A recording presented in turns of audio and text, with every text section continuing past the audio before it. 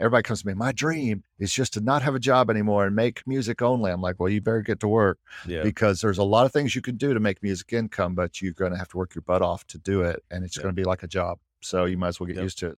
Yo, what's good? This is Clint, your host on the Music is My Business podcast, the podcast where you can gain insight and learn proven strategies to build and monetize your music career. If you want your questions answered live, join me on YouTube at Clint Music on Wednesdays at 12 p.m. Eastern Time, and let's chop it up. Now let's dig into this week's episode. What's up, people? Welcome to the channel where we talk about music production, music licensing, and music business. If you love any of the previously mentioned, be sure to subscribe so you can stay up to date on all my latest content and hit that bell icon so you know exactly when that new content drops. So listen, today I have a special guest for the podcast, the Music is My Business podcast. His name is Eric Copeland. He's a full-time composer and educator based in Orlando, Florida, and an amazing channel talking about, music licensing, stock music, and just his whole music licensing journey. So I brought him on to talk about that. And man, Eric, welcome to the podcast. How's it going, man? Thank you, man. It's going great. Beautiful day here in Orlando. Another blue sky, hot day in June in Orlando. Indeed, man. Yeah, I know last time I was in Florida, last few times, man, the humidity definitely took me out. It's different, but I'll take it, man, over the northern winter weather of Ohio. Yeah. So, man, I guess talk about where it all started for you. Did you start off as a musician? Did you always want to do music? Like, where did it begin for you? It began at the beginning. My parents were music people. My dad was a band leader and trombone player and singer, and my mother was a full-time organist at our church for 40 plus years, plus she taught piano at the house. So it was just the thing that everybody did in my house is music. Wow. My brother was a 40 plus year professional drummer with band after band after band, and was just in a band recently that got signed. And so yeah, it's a musical family. And from the minute I was a kid, I have literally pictures of me as a kid with a microphone in my hand. When people came to my house, we didn't play hide and seek or spin the bottle or whatever. We recorded shows. Yeah. We were just taping and on cassette and recording. And then my dad had a real Sony tape recorder, is what it was called, and it did sound on sound. So he also had a grand piano and microphones. And so I would just I started writing songs when I was 13. And real soon, when you start writing songs and then and people start saying, wow, those are pretty good. Yeah. Even if it's your family, like my dad was like one of my biggest fans, but people or your friends go, hey, that's good. And so early on, I knew that was my thing. I just knew from my early teens that I was a songwriter. And so, of course, I thought being only about 3 hours from Nashville that I would just would become a songwriter and get a music publishing deal. And that would be my life. And so I kind of aimed towards that and just wrote songs. But I didn't really write what people wanted. I just wrote the pop, little ballads or whatever, and later started writing jazz. And Nashville was the wrong place for pop and jazz, especially in the 80s and 90s. It was just not what they were looking for. They were looking for either country or contemporary Christian or something like that, And what's funny is I ended up making a whole production life in contemporary Christian that I still do to this day, and did end up eventually moving to Nashville after starting a studio in Kentucky in the Lexington area.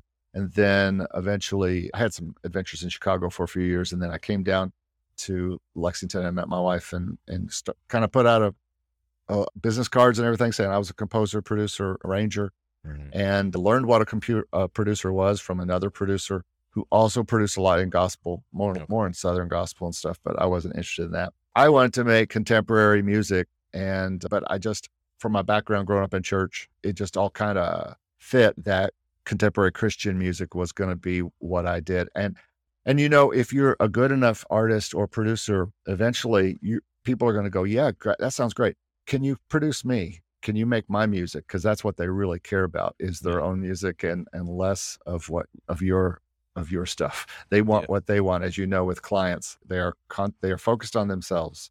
And so, but took it and ran with it and eventually built a production business that I took to Nashville, turned into a label called Creative Soul Records. That was a very strong website that man, at one time, I think at the heyday of that website, it was getting 50, 100,000 hits a year from people wanting to come to Nashville and record their music in this small little genre of contemporary Christian music or gospel music.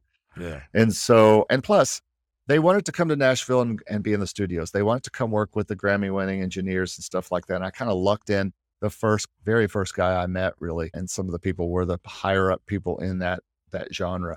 And so I never really produced a huge artist, and none of my artists ever became huge artists. But I was like, what was the guy? Who's the actor that everybody does the thing with where you're so many, Kevin Bacon, you're so many degrees from Kevin Bacon or something like that. You ever heard about that? Yeah. Well, I was like 1 degree away from anybody because of the musicians and engineers that I worked with and the studios I worked with. So I always had the great players for whoever you want to say it was, whether it was the Winans or Stephen Curtis Chapman or Amy Grant or whoever it was in that particular genre.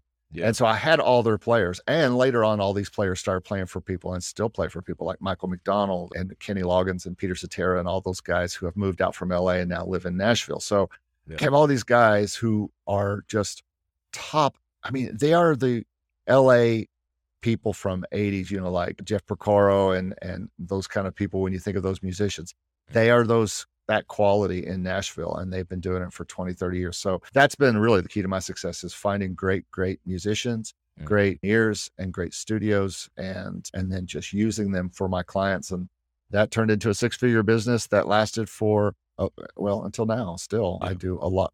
I work with 15 to 20 clients at a time, if not producing them, at least guiding them and consulting with them. Yeah, that's awesome. Yeah, man. I feel like, because we kind of similar backgrounds growing up in church, and I feel like that in itself is, you learn so much in being a musician in church and being around that atmosphere. And, I know me personally, being a drummer and then eventually playing keys, keyboard and things like that, and organ sometimes.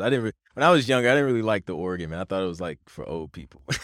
Same. But it grew on me. Like when I matured and I got good on keys, then now I have a new appreciation for the B3 specifically with Leslie. Love that thing. But I feel like there's elements of, improvisation, and especially in gospel music, it's intertwined with so many different other genres of music. And I feel like I've been able to use that experience a lot in sync licensing, being able to jump from genre to genre and give these different styles, because, in church, you're exposed to those many different styles. Has that been your experience as well? Yeah. In contemporary Christian, there are many genres inside of that. So I've worked on everything from, I currently have a metal client that does Christian metal. I've worked with this reggae lady who's originally from Jamaica, and she's lived in Brooklyn the past 40 years, but that lady sells more records than anybody. And she's older than all of us. And she'll go to the islands and she will sell all her Christian reggae records that I make with only MIDI. There might be real guitar in it. Sometimes not. Yeah. Sometimes it's fake guitar. And I will produce that all MIDI, and she will do the vocals, and we'll do background vocals, and people eat it up, and they love that reggae Christian stuff. It's contemporary. It's whatever it is. Yeah. I've done country stuff. I've done pop, a lot of pop and rock. I've done everything you can think of, every style, bluegrass, everything, even inside of that gospel boundaries, So that has it's really helped me become a great, or I should say, a successful at getting into libraries where I can bring them tons of different kinds of styles that they need for their library. And I've done everything, like one library, I've done everything from positive pop to classical piano sonatas to, I'm finishing up a contemporary country record right now, to Latin jazz, it's just all over the place, and classical Christmas and stuff like that. So it's not because I'm like so great. It's like I'm lucky enough to have all the great people that I can go to for all those things. Yeah. And my personal styles are more on the jazz and anything related to piano, because I'm a piano player and a keyboard player. So I live in that world where I would rather be on a piano or a Rhodes or something. Yeah. Not necessarily B3. I can play B3, but that's a special talent. to Yeah, really it be able really to is. dig in on a B3, you It know? really is. Yeah. You got the And pedal. my church was not playing a B3. My mother was not playing a B3 in my church. She was Yeah. playing the dun, dun, dun, her feet were going and, you know, Oh, we got the yeah. pipes and everything. So Pipe. it was a big Baptist church, Southern Baptist church, but it was back in the hymn days and stuff before Gotcha. contemporary. So Yeah, man. Yeah, I'm a big contemporary Christian kid and contemporary Christian and contemporary gospel. I never really liked the old school, the hymns and things like I like that. hymns. You know, I appreciate them. I appreciate them, but growing up, I wasn't interested in playing them, you know what I mean? So, uh, Neither was I. And I am now. yeah, Like I've just produced a whole lot of different hymns records that I'm trying to sell real to libraries. And so, and they're all ambient or they're all different. I take them and I just twist and turn them around and turn them into other things. And I had an idea for I've got a whole album of Amazing Grace. And really. it's just like, because if you hear a song on a TV show, it's a Christian song Mhm. and it's at a funeral, it's going to be Amazing Grace. It's going to be on bagpipes. It's going to be some kind of version of Amazing Grace. Somebody's going to be singing Amazing Grace. It's the only song that apparently they think that people equate with funerals or Christians. So I just did a whole album of it, all these different styles of it and versions of it. So I'm pitching that right now. But That's smart though. Like that is really, really smart because you really leaned in and paid attention, okay, what's being used in these kinds of scenes all the time. So it's like if you know something is being used all the time or a specific song, go in and create multiple versions of and covers of that to be used in different situations. That's brilliant, honestly. I need to Um, watch a lot of TV if you're yeah. going to do this. And luckily I do. Yeah. So Indeed. Man, so wow, okay, so you grew up in church. You got that the Nashville experience, which a lot of great music comes out of Nashville. I feel like a lot of great songwriting, and I feel like the emphasis on great songs and publishing it. compositions, yeah, come out of Nashville. So that's super dope. And you just like a lot of other musicians, you know, have this dream of getting the big publishing deal, and you know now you're just writing full time for all of the greats. When did you kind of make that shift and realize that you don't necessarily have to go that route to be able to make a living in music and do it, you know, in a sustainable way? Yeah, because that publishing deal finally did come, but it wasn't with a publisher, it was with a library. Ah, And so that big break did come. But after we had moved down here to Florida from Nashville, mm, I was still doing everything I was doing. So I was driving back and forth all the time, back and forth. And at some point, I was listening to a podcast, and there was a lady on there talking to whoever was doing the podcast about sync licensing. mhm, And she was talking about the incomes that sync licensing made. Again, this was at least 6 years ago. So this was probably, 2017, 2018 and it's not even as big a buzzword as it is now, licensing and all that kind of stuff. But it just totally clicked with me. I'm like, that's where I need to go. That is where, because I knew that my production career, my work with clients was, I'd been doing that for 20 years. This is the 25th anniversary of my record label that I've been working for other artists and producing them and stuff. okay. That's enough. That's enough. Yeah. That's that's a long time. I don't know what the future of it's going to be, but I do know that at that time I saw it and I said, that's the next thing for me is really licensing and creating the music that I want to create for the people who need to use it in shows. And I create that kind of stuff. And I have the crew in Nashville and all around the country now that can do that. And I can find singers everywhere and different things like that. And there's lots of great singers here in Orlando that I've used and stuff like that. So I just knew that was the direction. And that became the shift towards developing, instead of Creative Soul Records, my other company. It's called Positive Spin Songs, which is my focus on my licensing. It's mostly positive, still keeping kind of a, not necessarily Christian or gospel, but keeping a positive kind of stuff, because most placements want positive music. They want Yep. upbeat, happy, it's not that I don't do anything in a minor key, but I'm talking about, they want that music that can, and especially when I heard this interview, she was talking about most of the ads are going to want upbeat major key stuff. Yep. And so, as a matter of fact, I just had a use in Germany of one of my songs, and it's a boppy little ukulele singing tune. And so that's what I call my company. And that's really become my focus production wise. And I've kind of slowly started to gear my clients away. I mean, we could still make things for them, but I'm like, why not double dip? Why not do a single for yourself that you can also pitch to libraries and stuff like that? So it's Right. kind of become my new business is working with my clients and finding clients that are interested in that, and not just some aren't. Some Yeah. are don't have any interest in putting their songs and not having any control on where their songs go. Right. But not many. Most are like, yeah, whatever. And so and especially if there's back end, which none of them want to go out and do gigs, so they better have some kind of back end. And Yeah. and so and they can't sell CDs anymore. So they've got nothing but pennies coming in from Spotify. So they're like, yeah, okay, I'll take some kind of upfront or back end. So Yeah. that's been the kind of changeover over these past 6 years. And about, I guess it was 2020 when I got my first, I just kept studying the marketplace and watching videos, Jesse's channel, Sync My Music and other places. And just said, okay, I'm going to do some research and find some libraries. And so I did what you shouldn't do. I sent the same email to 5 or 6 companies in Yeah. one morning. Yeah. And luckily only one got back with me. Actually, several got back with me, but they weren't interested, but it led to relationships that they said, send us more. We're just not looking for this right now.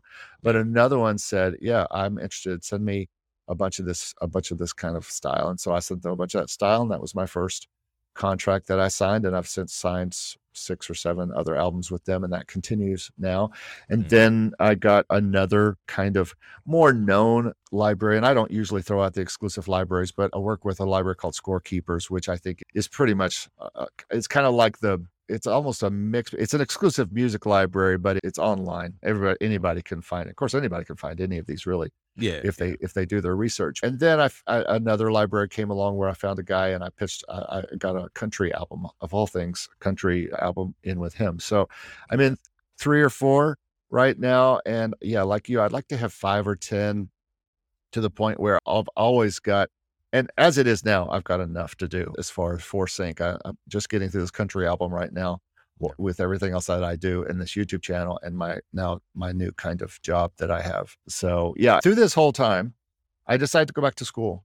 Wow. And so there's that whole journey where I just said, I had 119 credit hours from going to UK and going to school up in Chicago. And then I came back and some boy said, you have 119 credit hours. You only need 1 more hour for a degree.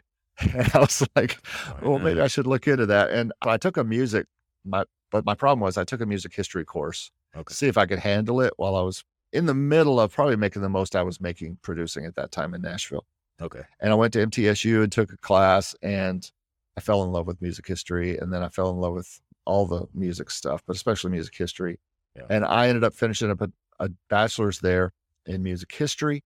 And then I said, I think I could teach. I think I could add teaching as an income stream because I do want to teach.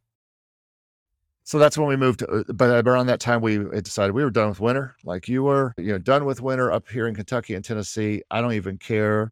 I just don't want to see the leaves go off the trees and I don't want to see gray skies. And so we moved to Orlando. We had planned it for years, decades. Yeah. And so we finally moved down here and that's when I went and got my master's, which I finished last year. Yeah. Wow. So you have a rich background, because I get asked a lot from producers, like, should I get a degree in music? Is it necessary? Like with you having 2 degrees, you got the bachelor's and the master's. Do you find that has helped you in your music career?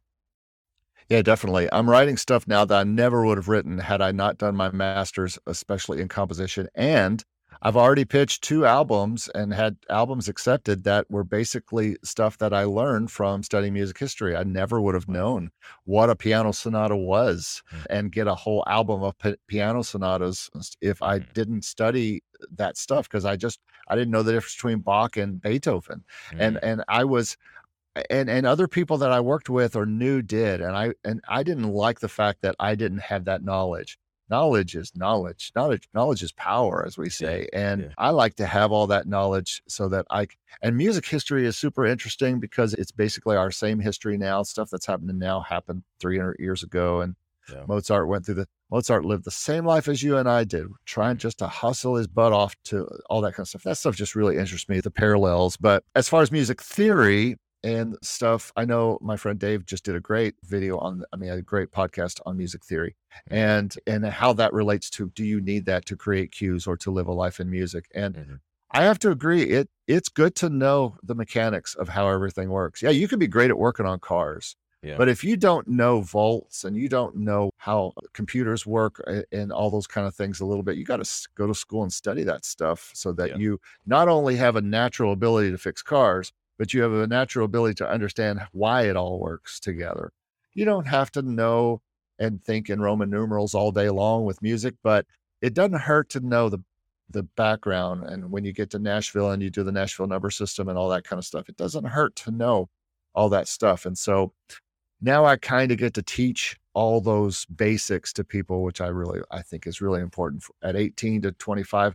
I just wish I had done it. I wish at 18, this self could go back to that self and say, just get a music degree. Yeah. Just instead of skipping all the time and writing songs up in the piano room, just get a music degree. So like my college life. That's all I did was write songs. I had the best time. I'd go up and play those big grand pianos and I'd be singing and writing songs. Next room, somebody's playing their bassoon or something. Yeah. And I'm in there writing pop songs and skipping class, so probably a music class. And so now I just try to get people to take it seriously and learn get that basic knowledge early. It's only going to help you. If you have any goals to do music in your life, go ahead and go to school and get some music stuff. What else are you going to do? Philosophy? I mean, how is that going to help your music career? If you love music, parents ask me this all the time. Should my kid go to music school? I'm like, do they have any interest in anything else in it? Now, if they say, yeah, chemical engineering, I'm like, well, maybe he could take minor in music and go get the chem engineering degree because it'll lead to a big job and he can then buy all the gear he wants. Right. Exactly. Yep. We all started out in IT that paid for this music career, right? Yes, exactly, man. Yo, if you're serious about your music business, then you should know how important it is to have an email list so you can stay in touch with your fans, your followers, and customers. The problem is a lot of these email services charge you more and more the more subscribers subscribe to your list. Well, I found a solution and it's called Flowdesk, and you get unlimited subscribers for one price. And that price, it's not even $40. Like, it's mad cheap, yo. You get automatic list cleaning. It's a simple, easy to use platform that makes it easy to send out email campaigns. And it's all for one fee every month, the same fee. You just keep paying the same price, no matter how many subscribers you get. So listen, today I want to give you 50% off your subscription to Flowdesk. Just go to clintproductions.com/Flowdesk. That's clintproductions.com/FLODESK. Once again, that's clintproductions.com/Flowdesk. Flow without the W, just FLO. Now go build that email list. Back to the show. And it's, man, dude, because so many people push this, oh man, just hustle and like grind it out and until you make it. But it's like, man, it's okay to go out and get established in a good career because you put yourself in a more comfortable position to where you don't have to make horrible decisions and sign horrible deals.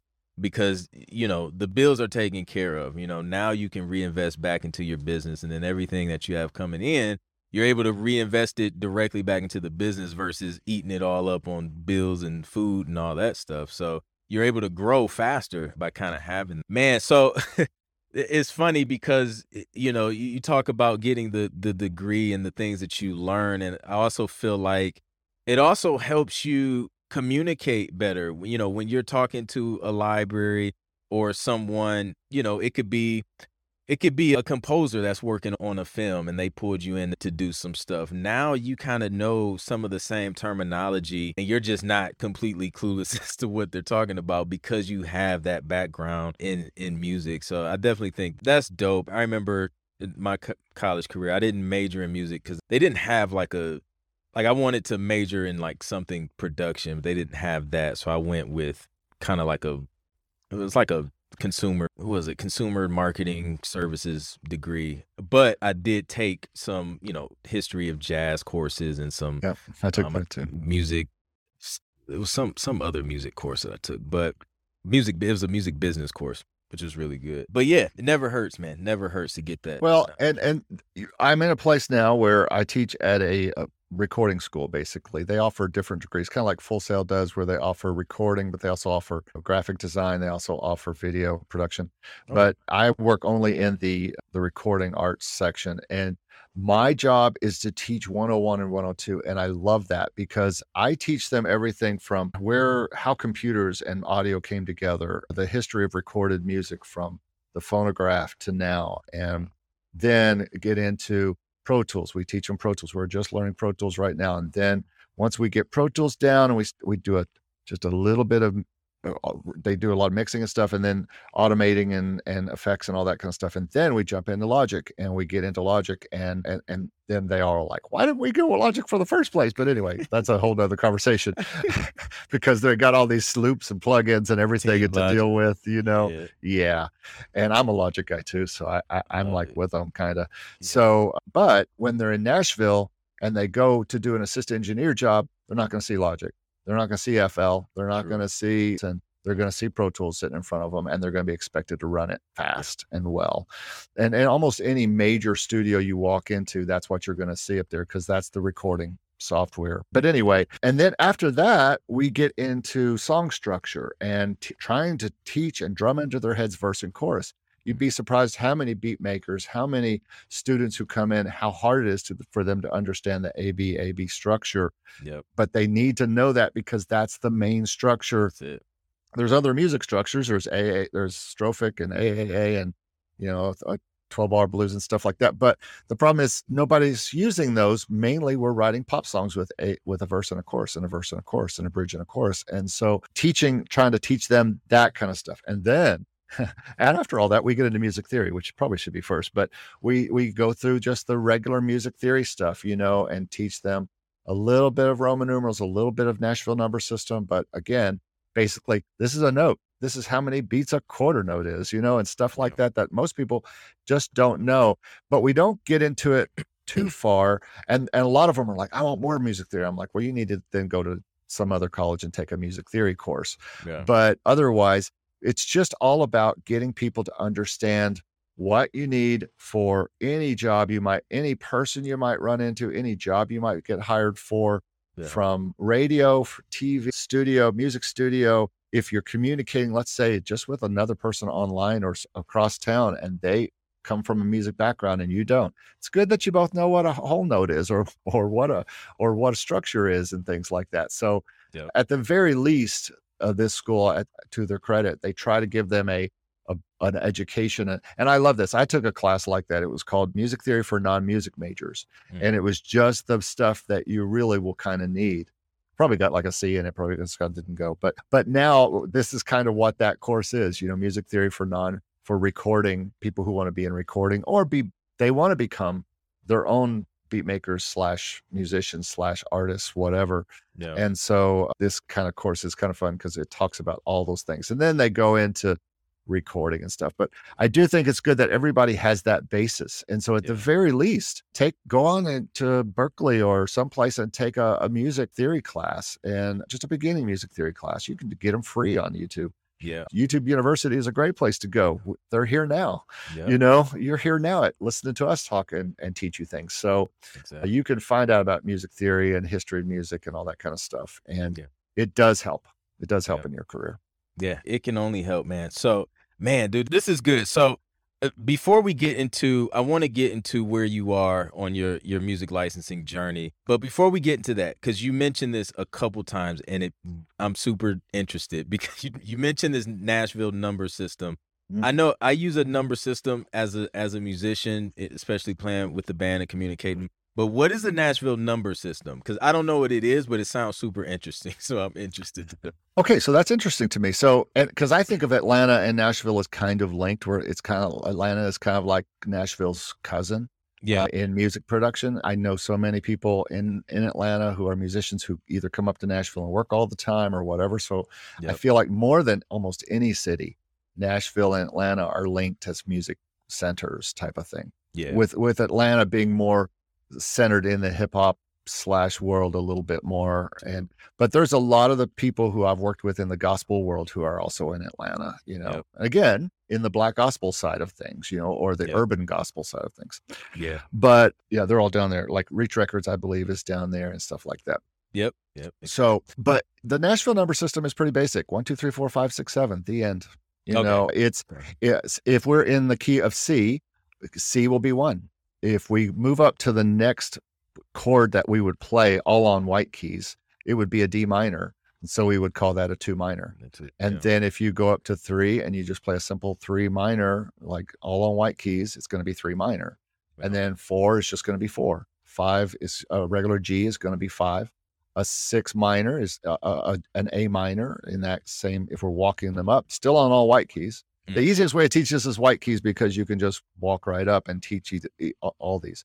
And then A minor is going to be 6 minor because it's the 6th note of that scale. And then 7 is going to be, technically, if you just play all white notes, it's 7 diminished, but we're going to just, usually we use a 7 flat, like a 7 flat major, like a B flat major, or we'll use what I call a 5/7, which is a G over a B, stepping up to go back up to 1.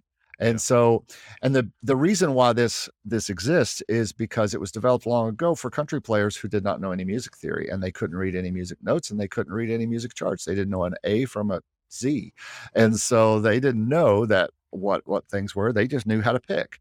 And so they developed this number system to say, here's the way it is. And if you start on this note, that's 1, and we're in the key of C, you play a C. But if the singer decides that the key is too low and they need to take it up to D, we just move 1 up to D. And now D is 1, and then E is 2.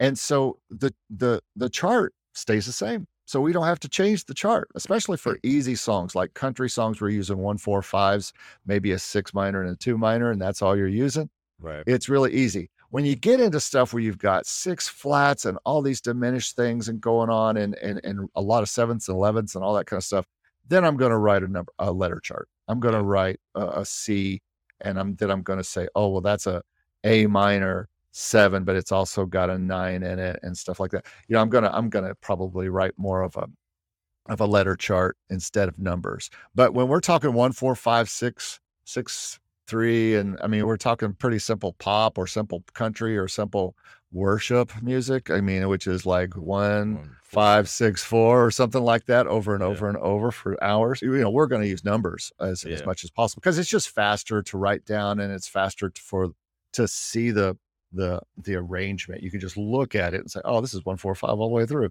I only play 3 notes if you're the bass player. So, and like I mentioned, if I'm playing a G over a B, it'd be 5/7, and there could be things over things, just like there'd be it'd be a G over B if we looked on a regular chart. So that's in just a quick kind of thing is the Nashville number system.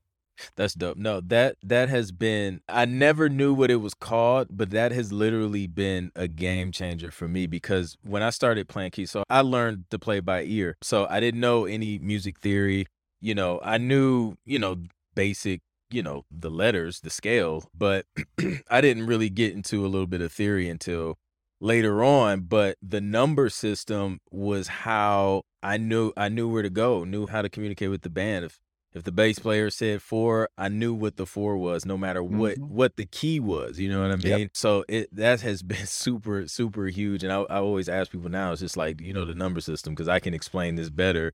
I can just call them out immediately and you'll know exactly where to go. But that's super interesting. Thanks for sharing that. And in theory, man, learning even a little bit of it and learning some of that structure definitely helps. I think that's one of the biggest places I see producers struggle when they're trying to get their music placed in TV and film and create that placement ready music is the structure, that A-B that I still use to this day to create, tracks for music, and knowing the difference between a verse, a chorus, a bridge, and things like that is really important. Yeah, I've got a composer channel that I kind of started before I got this job that I was going to kind of build as a sister channel to because my channel is just filled with talking to people about making music income, because I think that's the most important thing, that if you're going to make music and you want to turn that into and everybody wants to make money with it. They want to figure out can it be everybody comes to me, my dream is just to not have a job anymore and make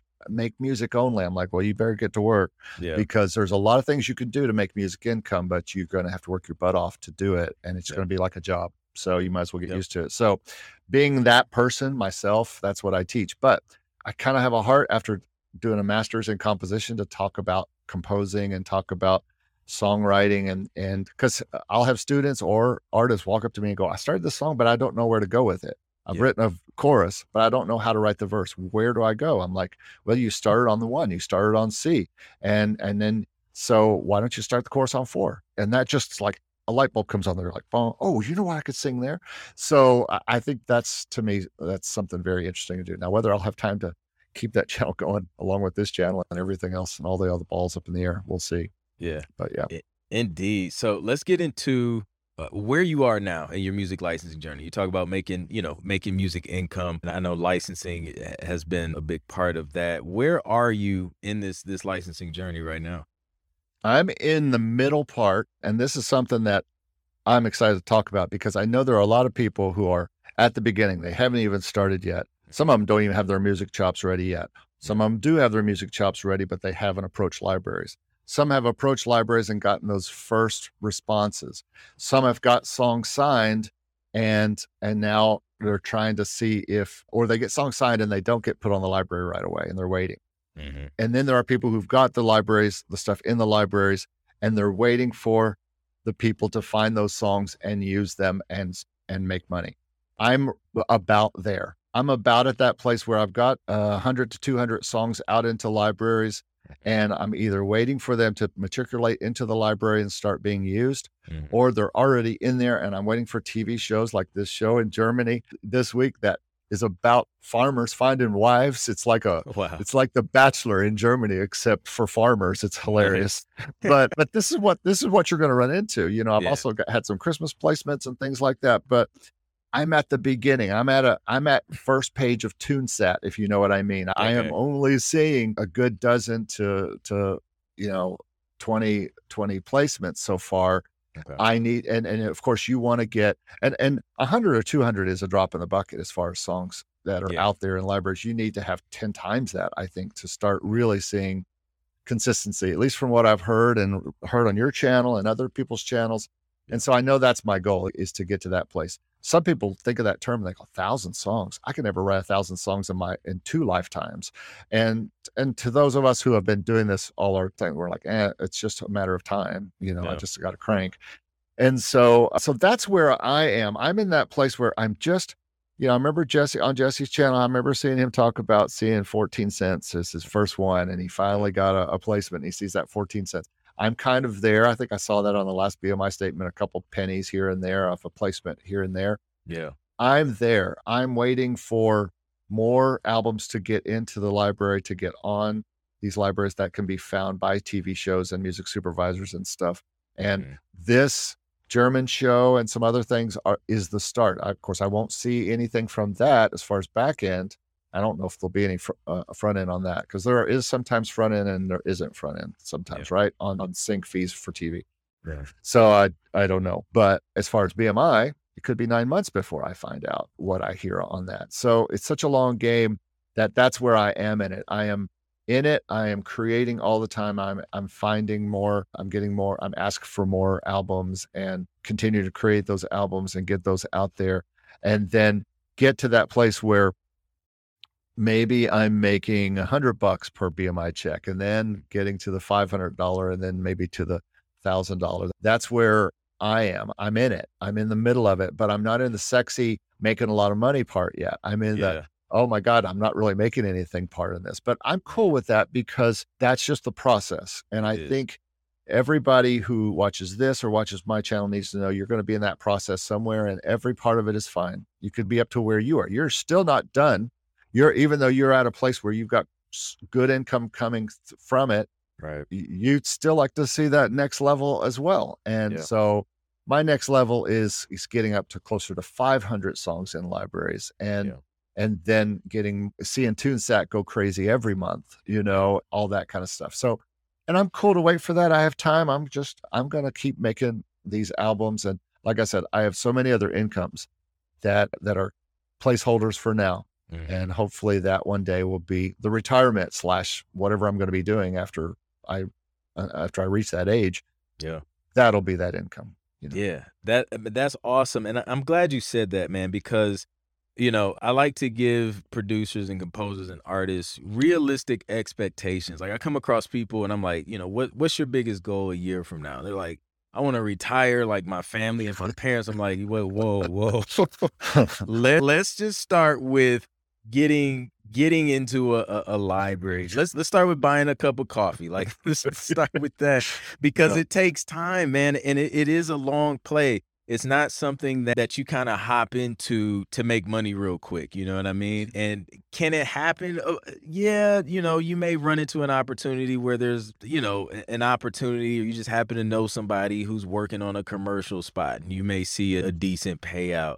It can happen, but the majority of composers, especially in the music library, production music space, it's a long play and it's a numbers game, and you're building that catalog up so that you can see and reap the fruits of your labor, years and years from now. You know what I mean? But you have to put that upfront work in. You have to be okay with creating music, submitting it, and not knowing if it's working or making you any money for a while. And you have to continue to keep creating and submitting before you see anything. And that's where a lot of people fall off, is in that stage, because they're like, I'll submit 2 tracks and I'll see if I make any money before I really go all in. And you can't do that. You have to kind of go all in before you know if it works. One of the biggest problems I see producers have when trying to get into sync licensing is not knowing the steps to take in order to get that set up and started. So I created a super simple, easy, free 6-step guide to help you get started, so you know the exact steps you need to take so you can start getting your music placed in TV and film. Go ahead, go to clintproductions.com/6steps to download that free guide. Again, it's clintproductions.com/6steps, clintproductions.com/6steps. Download your free 6-step guide and get started today, like right now. Like, let's go. Like, what are we waiting for? I think a lot of people also look at this and they go, well, I have to sign an exclusive deal and in some cases in perpetuity with these songs that I'll never get to use them for anything else. I'm not doing that. I don't sign my songs away. Mm-hmm. But if I hadn't done that, I would not be getting these things. Plus, I think it's, again, holding your little babies too close. You can't be so precious with these songs. You've got to let them go, get them out making money for you, make more music. There's more music to make. And then be patient. And that's all music. If I hadn't been patient from when I was 13 writing songs, and the other thing that I can't teach, and you can't teach, and nobody can teach, is fire in the belly. Yeah. I can't make people want to do this forever. Some people walk into this and go, oh, I've written a song or two. I could probably do that. And that's what I'll do. And then after 6 months go by, they're like, this just seems like a lot of work and I'm giving my songs away. I'm never going to hear anything. And then they just go, basket weaving sounds fun. And, and so they go to another thing, or I'm going to write a book, or I'm going to start water skiing now. But I just think that those of us, or those people who will just say, this is the thing, I'm going to keep on it. I don't care. I'm going to keep getting better. And I think the only downside I see to channels like ours is that we might talk people who are not talented into jumping into these things. Now, I think anybody can become talented. I don't think talent is you're born with talent. You're not born that way. Let's just say it that way. You can develop talent. I've seen great singers develop. I've seen terrible singers develop into great singers. I've seen not songwriters develop into great songwriters.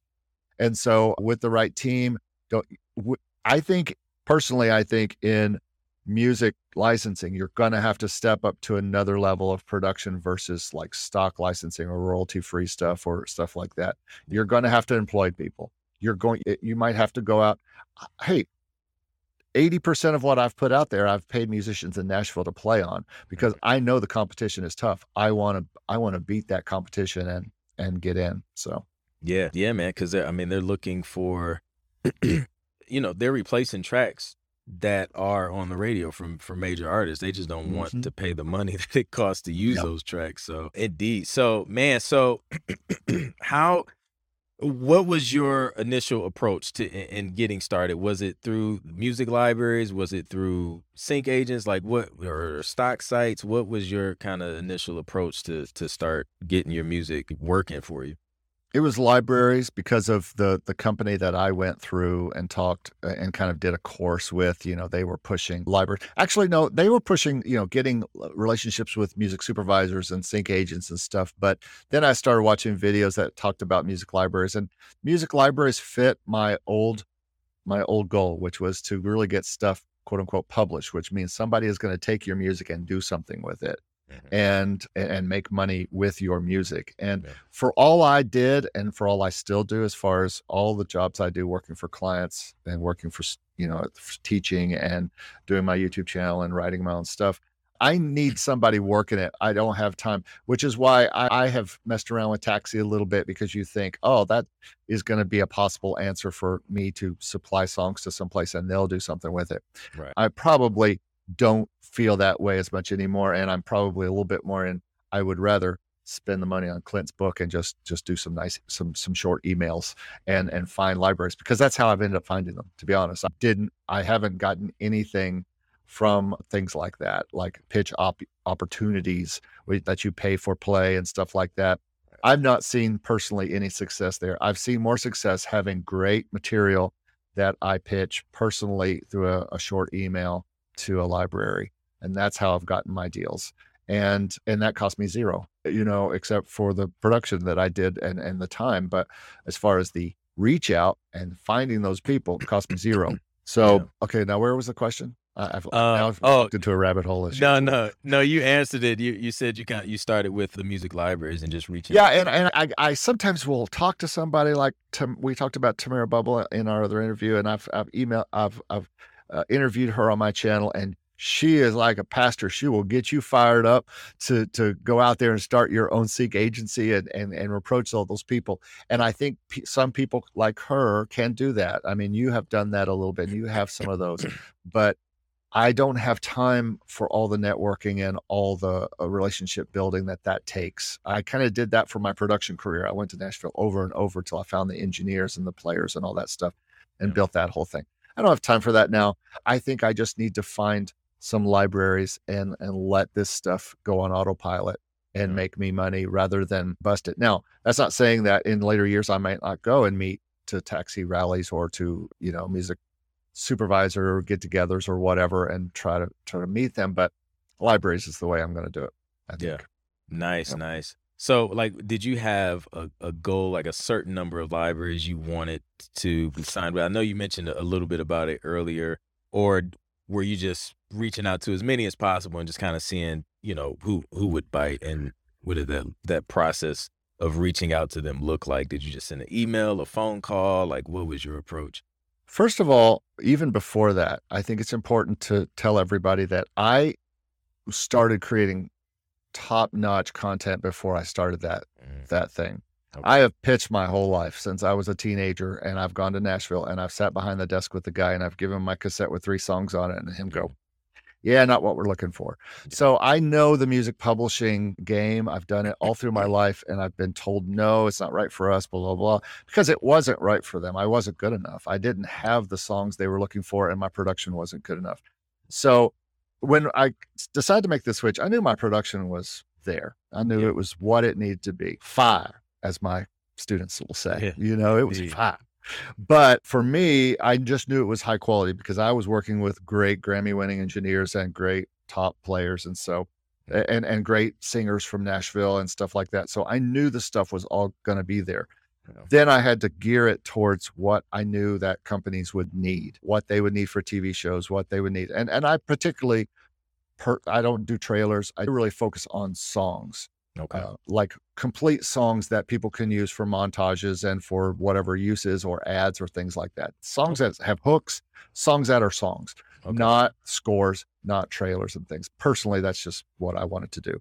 Okay. And because I'm a songwriter, really, when Yeah. it comes down to it, even though I consider myself a composer too. So I did that first. And then I said, okay, now that I have these songs, I want to create a bunch of positive songs that would be great for that. And Mm. then I started looking for those libraries and started really researching those libraries. even taking a directory like yours or whoever might else have a directory like that and finding a company, you still need to go to their website and see if they have songs on their library that are like the ones that you have. Right. And so I looked for those libraries and I did research and then said, okay, I'm going to approach this one and this one and this one and this one because it looks like they take this type of music and they have nice websites. I'm kind of very picky about what websites I will like look at. If I look at their website and it's trash, I'm like, no, I'm not sending anything to them. Yeah. And so, because I'm a website designer too, and I'm like, no, I don't think so. That's if you're not going to put work into your website. And what's funny is the first library assigned me, I wouldn't say their website is like super great, but the relationship is really great. But anyway, all that said, that was the way I did it. I just looked up these libraries. Some of it was Google, some of it was a directory, and then just found. Usually, though, it's more magical than that. You just hear about a library somewhere, somebody's talking about online, or somebody's talking about a person and you're like, let me check out their site. And it turns out that's a site you should submit to. And a lot of times that's how I've found the libraries because I saw a video or I was watching, I was studying. If you're watching this video now, you're studying, you're listening to every word saying, your true believers they're still in this interview all the way now till now. And they're listening to every word and writing it down and saying, oh, I got to do that because that's what that guy did. And he's now at that place where he's got libraries. And so that's kind of the story of how I did it. I purposely decided that I was going to go towards sync music and use the same quality musicians I used for all my productions that was making me, six figures as a producer and turn that into focusing that music and still am on making songs for licensing. Yeah, that's awesome, man. And you dropped a major gem in, like immersing yourself into the space, the topic, like obsess about it to where you're soaking in so much content, videos, podcasts, books. I still do. Yeah, same here, man. And it's like, people wonder like, well, how do you like find these opportunities to learn this stuff? It's like literally like I'm listening to it all day and like you just come across nuggets and you start putting the pieces together and things work out. And then you find yourself being in these conversations, being in the rooms. I know Clubhouse was really big, going to the sync rooms. And then, you're able to take advantage or be in the place where people who are doing what you want to do are hanging out and having a conversation. And then you end up getting pulled into some of that stuff. So that's really, really, really major, man. That's kind of the reason why I started my YouTube channel, Make Music Income, because I just wanted to be in the discussion. Yeah. I wanted to be talking with everybody, not just to teach them, but to learn from all of them. Yep. Including the Jessies and the Daniel of Stock Music Licensing and people like that. And my podcast partner, Steve Bedall. Yeah. Sorry, I said his name wrong, Stephen Bedall. But Steve and I do a podcast every week and we talk about all this kind of stuff because we're both just composers trying to make music income. And so all of that was done so I could just continue learning because I learn from every person who says something to my channel. And so do you. Yep. And when I come home at night, I'll sit and turn on YouTube for an hour. And just watch all my channels. I'll listen to podcasts all the time. I've been reading Keyboard Magazine, Electronic Magazine for 30 years. Yeah. People say, how do you know everything? It's because I just read everything. I watch everything. And that's just what you got to do. Yep, indeed. And what's the name of the podcast again? So people can check that podcast out. Is the Make Music Income podcast. It's on all the major podcasters, including Apple and Spotify. And we've been doing that. We're up to getting close to episode 30. Nice. And so Steve and I have a good time doing that.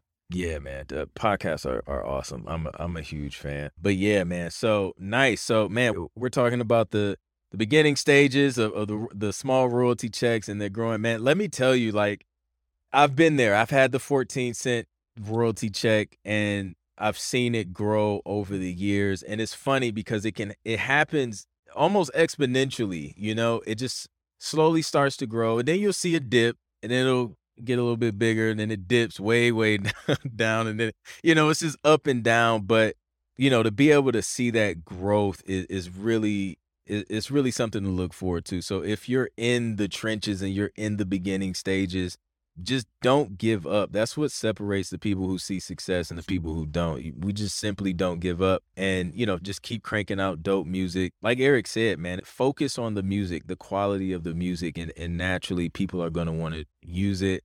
And then focus on serving. You said something else earlier that was really, really good is you were trying to figure out what those companies needed, like what they needed, not what you wanted to make, what you thought was cool at the time, but what does this company need? Because that's what we're in the business to do is to serve clients' needs and give them what they need. So that should definitely always be the focus and not really, about what you want to do or what you think is cool all the time. Or, I mean, I kind of approach it in both ways. I make what I want to make, Yeah. but I only pitch what I've made to the companies who are going to want that There you go. thing. Yeah. Because I think you got to make it fun for yourself. You can't, otherwise, listen, I've been a music producer as my job for 25 years, and I'm I'm at the end of producing music for other people that they want that I don't enjoy. So I want to make my own music the way I want to make it from my brain. And then I'll find the companies that want to use that. Unless, of course, one of my libraries says, I need a country record. And I'll go, all right, I'll do a country record for you. And then I go, but still I get to write it, and I can write the kind of country songs I want to write. And I think you have to do it that way. But yeah, you do have to serve. This is all about serving. And if you're not interested in serving, then you're not going to do well on a YouTube channel. You're not going to do well with music. You're not going to do well anywhere with your music. If you're not because even if you're a performer, you have to serve that audience. You have to serve them and give them what they want. Because if it's all introspective, it's all about you, you're probably not going to have as much luck in anything. Indeed. Man, so that's awesome. So you're working on a book, and I don't know how close you are to being done. Can you talk a little bit about that and what the purpose is in writing that and what kind of inspired it, I guess? There's going to be several books, but this is the first ebook that I'm kind of releasing on this Make Music Income. I've done ebooks before. Some of them have been free. Some have been like I had a few for my last business where I was writing it for music artists, sometimes Christian music artists, sometimes creatives.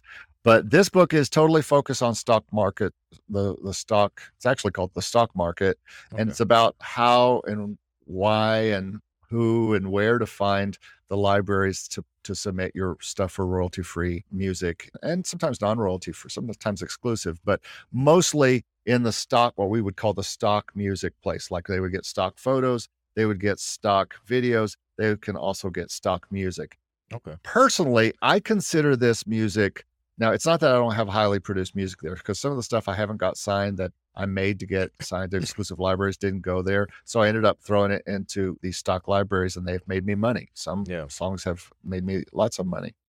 Some of it is my own personal music that I don't want to send out for license. Some of it is stuff that I specifically make, like holiday music, or just made some patriotic music, for the holidays. Those sell well every year, and people always come back and get those again. And or anything else that I can make in here without having to hire a musician. I don't have to spend any money except my time to make stuff. It's mostly all MIDI or my voice or my clapping or anything that I can do. And I'll put that in there. But I find that the question I get so many times on my channel, which we do talk about stock licensing on there, even though stock licensing's taken a bit of a dip this year, I think, and that's a whole nother conversation in video. But the bottom line is people want to know where to find these libraries. They want to know where the direct pages to go through. It's kind of like your directory that you have of music licensing companies. And probably some of these are on it. Mm-hmm. But this is specifically for stock music, for royalty-free stock music, where to exactly find those pages, what I think of those libraries, just a kind of a brief thought about them, and what experience I've had on them. And I was going to make this into a course, but dude, this stuff changes so much. Motion Array completely changed the way they teach people. They pay people in January. Pond 5 changes with the wind, what it's doing, and just added a new subscription service that now is a thing. And Audio Jungle will close, and so I've just determined it's making a video course would be too much reshooting. Yeah. And so just because of the way things change. So I thought it'd be easier to update an ebook. So that comes out probably this weekend. I've kind of got a video. If I get it shot, it's Wednesday. We'll see if I get it shot for this weekend, but I'm weird. A lot of times we'll release videos on Sunday for some reason. And so if I get it done, but it's going to be part of my series on this, but I just think people need to know where to find these libraries. So I'm going to be in that video suggesting my ebook and kind of doing a push for the ebook, but I'm also going to be talking about directories like yours. Nice. So people just have an easy way to go, because some people just want the easy way. That's why they choose taxi. That's why they choose libraries. That's why they choose, we talk about all the time in our class, music in general, even music consumption is all about convenience. And so this video is about convenience. How can you get started in stock music? Well, and get your music out there fastest? Well, this ebook will help give you all the links to go right there without having to do any research. So that's kind of the point of it. Nice. That's awesome, man. Super dope. Well, listen, man, I know you're super busy. You got a lot of projects you're working on. You're helping, up and coming producers and composers and students learn, how to produce quality music and record and things like that. So I won't hold you, but man, like leave the people with, I guess, an inspiring message that, that'll keep pushing them forward if they're getting started, in sync and trying to make income with their music. If you want to do music and you're serious about doing music, there's one thing that you can do that will continue through your life to put you ahead of everyone else doing music. And that is to keep doing music. I can't stress this enough. I will give students this speech at the end of each semester or whatever the little time we have together is. And I will tell them, and I will say it several times, and I'll keep bringing it up on another screen. Keep doing it, keep doing it, keep doing it. The people who aren't doing it are people who say, yeah, I messed around with music for a while and it didn't work out. Well, that is not going to cut it. That's not the way Clint and I roll. And why we've been successful is not because we just picked it up last year. We've been doing this our whole lives. Even though we've had other jobs, music has likely been at the forefront of our minds and and I don't even know if the goal was ever to make full-time income off music. It was just to do music more. And yeah, sure, you'd like to get income from it. Sometimes it can be a real job. It can just be a regular job, just like a job. Yep. And you can just be slaving away. But at least you're doing music and you're doing something you want to do. So the number one thing is keep doing it. Always keep doing it. Don't give up. Even if you feel like you're right now, no one's listening, keep doing it. That's the difference from now till later. The second thing is to keep doing it. No, I'm just kidding. It is really the second thing. Yeah, no. But the other thing I want to leave people with is that you are probably good enough, even if you think you're not. And, I tell my students this at the very beginning of every time I speak to a new room of students. I will say, each of you is good enough to do this. If you think you're not good enough and this other guy who has stuff on stock music is good and he knows everything, he doesn't know everything.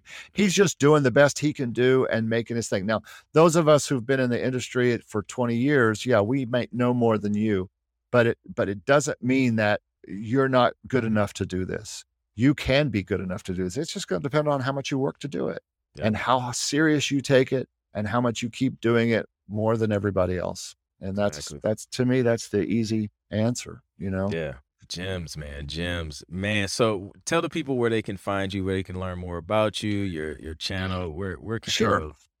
Main channel is makemusicincome.com. That's the website. Or you just go to youtube.com/makemusicincome, Instagram.com/makemusicincome. Everything's Make Music Income because it's all about making music income. That's what the whole channel was built around. I was shocked when I thought I had that idea like last July. I was like, man, there should be a site just about, different kinds of ways you can make music income. Yeah. And I looked around and there was nothing. I'm like, wow, I'm grabbing it, it, doing it. It fits you well, man. It's a great channel that highly recommend. I was checking out some of your videos too the other day. Really, really good stuff, man. Great. And I just talk from experience. I'm not trying to sell this ebook. I've been really struggling if I'm going to sell anything or not. And so I'm going to sell this ebook for not much, but that's not really the goal of the channel. It already is monetized. I make money from it just by ads and stuff. And I've had some sponsored videos already. So I don't need to make money and it'd be hard to turn that into as big a money maker as my client work or what the school pays me. So I'm not going to really worry about that.